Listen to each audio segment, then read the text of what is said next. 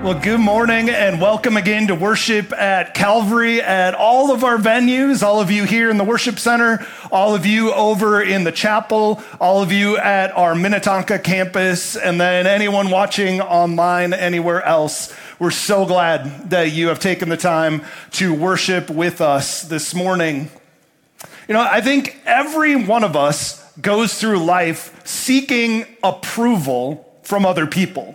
Well, at least certain people in our life. We have this need, this desire, this craving within us to have approval and affirmation from others. And I think you see this very clearly in little children. I remember when my kids were small, and they would always do this thing, like if they were trying something new, they're at a playground, they're climbing up someone or something, they would look back and they'd want to see our faces. And they would want to see that affirmation and that approval from us. When they got a little bit older and they started out different sports, they'd be on the soccer field, or they'd be on the basketball court, or it would be during a swim meet, and they would take time and they would scan the crowd until they could find us, their parents, and they would look again for that affirmation and that approval. Again, I think all of us are hardwired to need approval from others. I remember when I was in college, I sang in the Concordia College choir, and our conductor's name was Renee Clausen, who's an internationally famous choir director and also composer.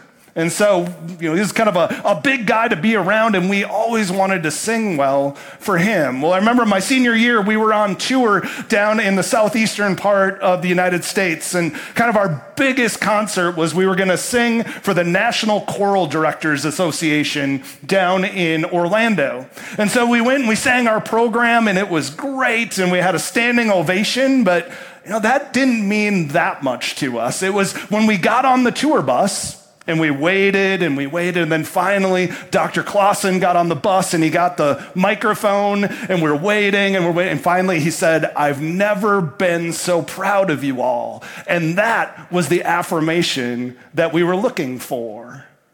Now, I think when we even get to be adults, we still crave approval and affirmation, whether it's from our boss or our spouse, or even still our parents sometimes. Because again, all of us are hardwired to seek approval from other people. We want to be recognized. We want to be affirmed.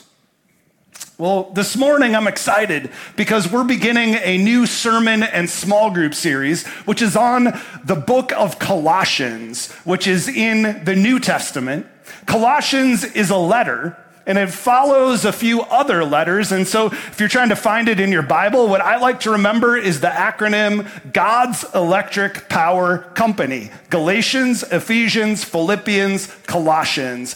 But the easier way to find it is just have the Bible app on your phone, and you can just hit the button and be right there. But as we're in the series for the next 6 weeks, I want to encourage you to bring your Bible or your Bible app with you. I also want to encourage you to do some reading at home.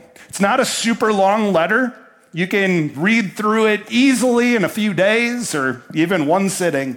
And so as we are saturated in these words, take the time to dig in and to read at home. Now, this year at Calvary, we've been focusing on being disciples of Jesus.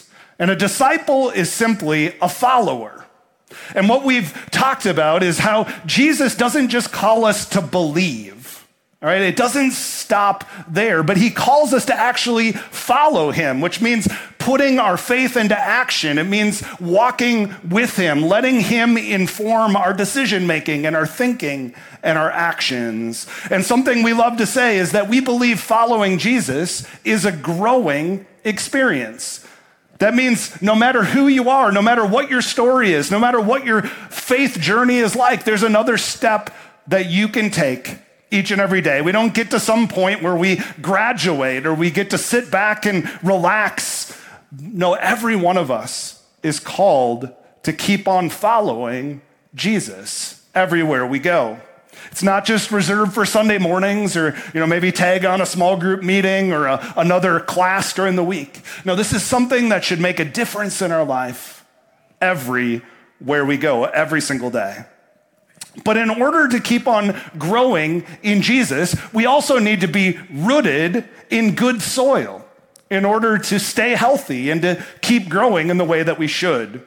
And that really is at the core of the book of Colossians. You see, Colossians is all about staying rooted and growing in Jesus. And here's the main idea. This is what the series is all about. That Jesus is the source of eternal life and the power for living. Now, many churches focus on the first part of that statement, but way fewer continue on to the second. Like we're really focused oftentimes on the gift and the promise that we have of heaven. And that's such a great thing that we have this eternal destiny, this promise that God has given us through Jesus. But that's not all there is. He also gives us the power to live our lives to glorify Him, to live lives that further His kingdom. And so that's what we're really going to see each week in the book of Colossians. Now, in this book or this letter, Paul is writing it from prison. And he's writing it to a church that he's never actually visited before. He's never met these people in person. And yet he's getting updates regularly from one of his students who is there pastoring this church. And there are many things that are going really great at this church, the church of the Colossians. But there are also dangerous influences that are also a threat that can easily knock them off course and can pull them away from Jesus. So even though Paul has never met these people in person, he has a tremendous heart for who they are and what they're about. And we see again and again in Paul's letters that he has a heart for anyone who's seeking to grow in faith and who's seeking to share the love of Jesus with other people. And so as Paul begins his letter, he wants the Colossians to know that what they are doing is having a huge impact. So much so that even he in prison has heard about them and what they're doing. He's thankful for the good fruit that is coming in their lives and the difference that they are making for God's kingdom. And he says, because of all these things, he is praying for them continually. Now, Paul typically begins his letters with thanksgiving and prayer. And that's what he does in the letter to the Colossians. Now, sometimes when I read Paul's letters, I just wish I could write emails a fraction as well as he is able to write to others. And so Paul begins this letter simply by expressing his thanks and his prayers for this church. So we're going to begin in Colossians chapter 1, starting with verse 3. And this is what it says. He says, "We always thank God, the Father of our Lord Jesus Christ, when we pray for you, because we have heard of your faith in Christ Jesus and of the love you have for all God's people." Now stop there for a moment, because isn't that a great thing to aim for as a church? There are all sorts of different things that churches can be known for, and unfortunately, a lot of times, it's very negative things. But here, he's saying primarily this church is known for their faith in Jesus and for the love that they have for all of God's people. What a great thing. He continues on and he says, "The faith and the love that spring from the hope stored up for you in heaven, and about which you have already heard in the true message of the gospel that has come to you. In the same way, the gospel is bearing fruit and growing throughout the whole world." He's saying you're not only having an impact in your local community, but it's actually making a difference throughout the church, the capital C church, throughout the entire world. He says, "Just as it has been doing among you since the day you heard it and truly understood God's grace." He says, "You learned it from Epaphras, our dear fellow servant, who is a faithful minister of Christ on our behalf, and who also told us of your love in the Spirit. Now, at this point in the letter, he transitions to talking about a very specific prayer that he has for this church. So we continue on in verse 9. He says, "For this reason, since the day we heard about you, we have not stopped praying for you. We continually ask God to fill you with the knowledge of his will through all the wisdom and understanding that the Spirit gives." And now comes some key words. Anytime you see the words "so that," if you're able to write in your Bible or highlight in your Bible, highlight those words because something big is coming next. He says, "so that you may live a life worthy of the Lord and please him in every way." Remember, again, we are hardwired for the approval of others, and no more so than the approval that can come from God. He's praying for them that they would live a life worthy of God. And not only that, that they would please him in every way. And he doesn't stop there. He continues on to say what this looks like. So at the second part of verse 10, he says, this is bearing fruit in every good work. It's growing in the knowledge of God. It's being strengthened with all power according to his glorious might, so that you may have great endurance and patience, and giving joyful thanks to the Father, who has qualified you to share in the inheritance of his holy people in the kingdom of light. For he has rescued us from the dominion of darkness and brought us into the kingdom of the Son that he loves, in whom we have redemption, the forgiveness of sins. Now, there is a lot of content there. We could spend a lot of time going word by word through all that Paul is communicating, but I want to focus specifically on verse 10 and how he explains that we can live a life worthy of the Lord and how we can please him in every way. You see, that is one of the main concerns that Paul has for this church, but also for all of us. And again, this is something that all of us, no matter who we are wired up to crave. Now, many people might try to deny that, or they might try to hide it away. But in the book of Ecclesiastes in the Old Testament, in the book of Romans in the New Testament, it makes it clear that every person has eternity, a connection to God that has been placed in our hearts. And it means that we are hardwired to crave God's praise, to hear our Heavenly Father one day say to us, "Well done, good and faithful servant." But then the question becomes, how in the world do we live that way? How do we structure our lives so that one day we can hear him say those words to us? I mean, it has to be more than just trying to follow a list of rules. It has to be more than just being like a little child, continually looking up, saying, "Is this good enough? Is this good enough?"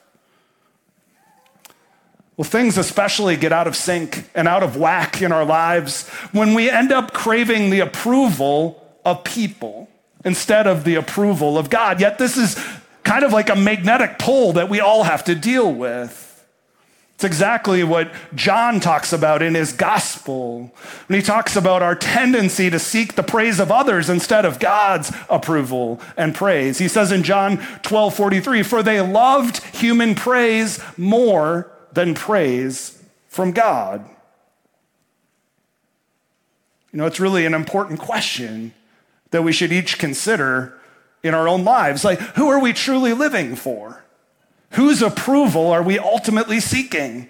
Are we more concerned with earthly praise or with God's? And so Paul is telling the Colossians, I want you to continue to live a life that is pleasing to God. I don't want you to lose your foundation or to get distracted or fooled by things of this world. I want you to live a life that is consistently honoring and pleasing to God. So at the end of your life, you too can hear him say, "Well done, good and faithful servant." Now, to the Colossian church that's facing an evil empire that's out to persecute them and kill them for their faith, how are they able to endure so they can hear those words? Well done. How about to us today who probably aren't facing death for our faith, but we might face ridicule and cynicism and competing values? How do we hear well done at the end of our life? Well, at the beginning of verse 10, Paul gives us this list, this way that we can live a life that is pleasing to God. 4 things that we can focus on in this crazy, broken world as we seek to follow Jesus. So let's look at each one of these. First, how to please God. He says, bear fruit in every good work. Bear fruit in every good work. Now, we need to be clear where the source of this comes from. This is where God is at work in and through us. This isn't about us trying harder, getting our act together, trying to just put more effort into it. No, it's allowing God to have his way within us through the Spirit. This is about leaning into every opportunity and every situation, looking for the opportunity to point others to God, to the love that we have in Jesus Christ. Now, the thing to remember here is that the bearing of fruit is God's work, but the doing of good is our work. We work together to bear fruit in every good work. This isn't doing good to earn God's favor. This isn't about spiritual brownie points. Remember, we are saved by grace through our faith, and it's a gift from God. His grace is a free gift that he offers to you. And grace is opposed to earning, but grace is not opposed to effort. That means God's grace is so overwhelming, it's so wonderful, it demands a response. This is about responding to this incredible gift that we have been given. This is about saying, God, I'm gonna make the most of every opportunity that you place before me. I'm gonna put what I claim to believe into action in real ways. There was a study done a number of years ago about how over time, especially through television and the internet and other media, we have access to more information than ever before. In fact, it's more information than we can even process. But one of the effects of all the information we have is that we tend to take less action. The more information, the less action. It's actually called the low information action ratio. And I think we sometimes experience this in the Christian life. We come to worship on a Sunday morning. We get involved in a small group. We might take a class. There's all kinds of podcasts and books that we can read. We have access to so much information, but so often we do nothing with it. So Paul praises the Colossians, not just because they have learned the truth, but because they actually have put it into practice. So the Bible encourages us to help the poor, to reach out to the lost, to honor our parents, to encourage our children, to forgive our enemies, to show mercy and compassion to others. And the list could go on and on and on. But we also need to look around at what has been placed in front of us. What are the opportunities that God has given us to live out our faith? What needs are right in front of you? What resources has he gifted you with? How can you help others with what you have? Maybe it means taking a risk and inviting someone to come to worship or to come to your small group and then watch God bear fruit. through what you do. Maybe it's taking a risk to serve someone in need. Maybe it's a neighbor or a coworker. And then watching it bear fruit.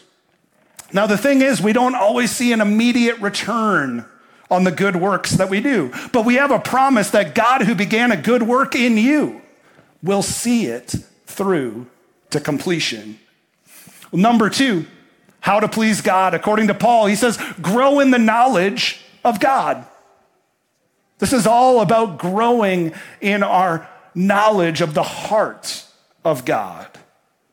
How often do you sit in his word, reading, listening, being saturated in what he says? Now, when a Jewish child was 6 years old, a rabbi would put honey in their hand and then invite the child to taste it and would ask the question, well, what does it taste like? And the kid would say, well, it's sweet, or it's amazing, or it's better than Cheerios, or whatever else. And the rabbi would then say, this is what Scripture is like. You see, the encouragement is don't stop meeting with God. Don't stop getting to know him and his heart. Continue to be in his word. Now, it makes me think of when my wife Lexi and I started dating many years ago, and I wanted to get to know her better. I had all sorts of questions I wanted her to answer. What's your favorite this or that? Tell me about that. What about this?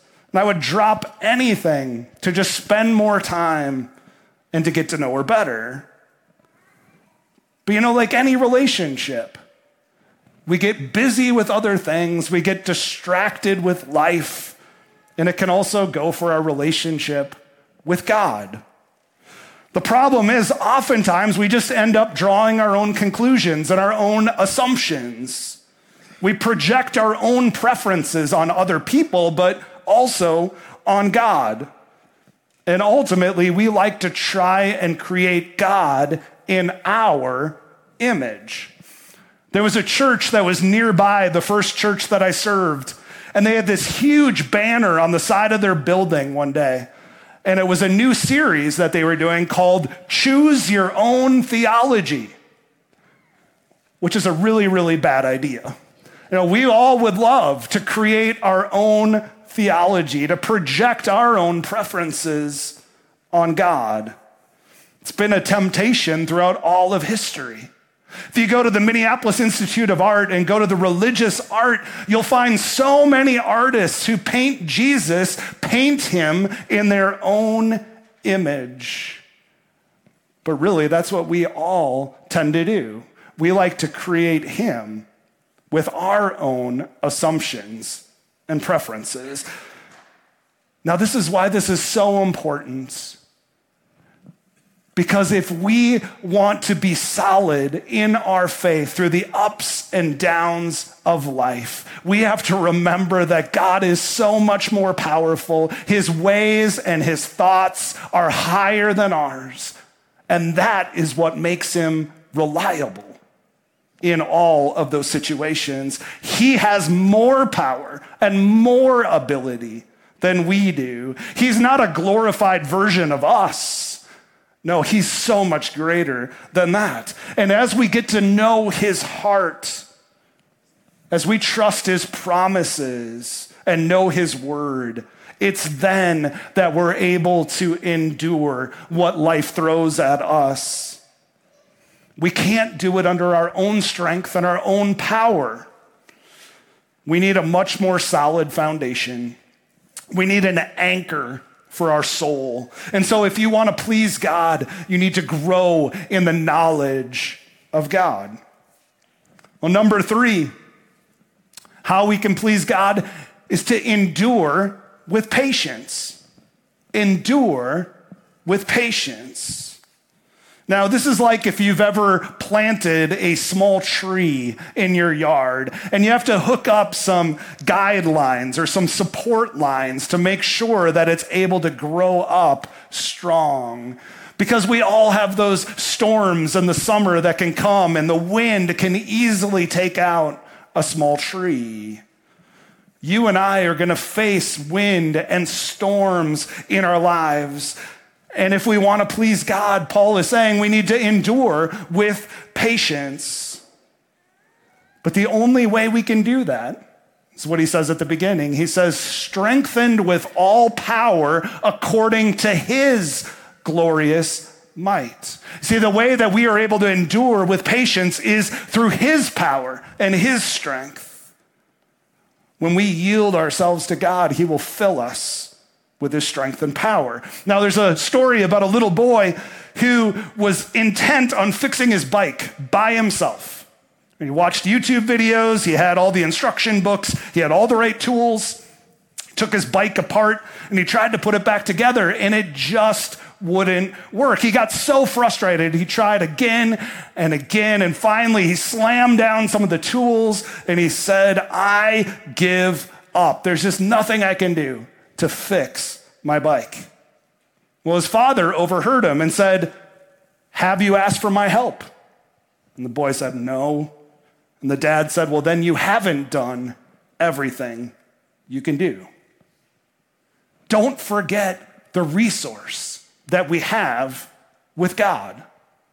We have access to all that is his. And God wants to help us endure to the end. And the only way we can do that is by trusting in him, being strengthened according to his might, not ours. So how do you receive that kind of power? Well, just like that little boy, you just have to ask your father. It pleases God when we trust him and we depend on him and we turn to him as our source of strength. Remember, God is for you and he loves you and he walks with you and you are never alone. Now, unfortunately, life doesn't automatically become easier when we become a Christian. Life is hard, it just is. But we can endure patiently when we depend on his power. Well, then fourth and finally, Paul says how to please God? Joyfully give thanks. Joyfully give thanks. This is about having an attitude of gratitude no matter what our circumstance is. You see, it's all about our outlook and our perspective. Joy isn't just a feeling. Joy is a command. And as followers of Jesus, we should be the most joyful people on earth when we remember and we understand what God has done for us, his forgiveness and his grace and his new life that he offers. But this often isn't the reality, right? We often get stuck and we forget all that God has already done. We forget his faithfulness and his creativity. And it's why in the Old Testament, God tells his people, take time to remember what I have done for you. Remember my faithfulness. Remember how I've walked with you through it all. I think all of us need to stop and remember. Remember where we once were and remember where God has brought us. We need to recognize and be reminded of God's love and grace for us. It's why new believers are so much fun to be around because they still have that newfound joy that they found in Jesus. They're still amazed by his grace and they live in that joyful reality. But after a while, all of us tend to forget. We tend to take it for granted. We tend to lose that joy. And so Paul reminds us to be constantly giving thanks. What if every day you began with thanksgiving? What if every day, regardless of your circumstances, you found a reason to give thanks to God? What if that became the center of your day? When's the last time that you were overwhelmed with joyful thanksgiving? When's the last time you stopped to be thankful even when everything in your life felt awful? So do you want to live a life that's pleasing to God? Do you desire to hear him say, well done? And Paul says, well, this is how you respond to his gift of grace. Make the most of every opportunity to do good and let God bear fruit. Have a desire to know the heart of God. Grow in your knowledge of him each day. Have endurance and patience filled with his strength and his power.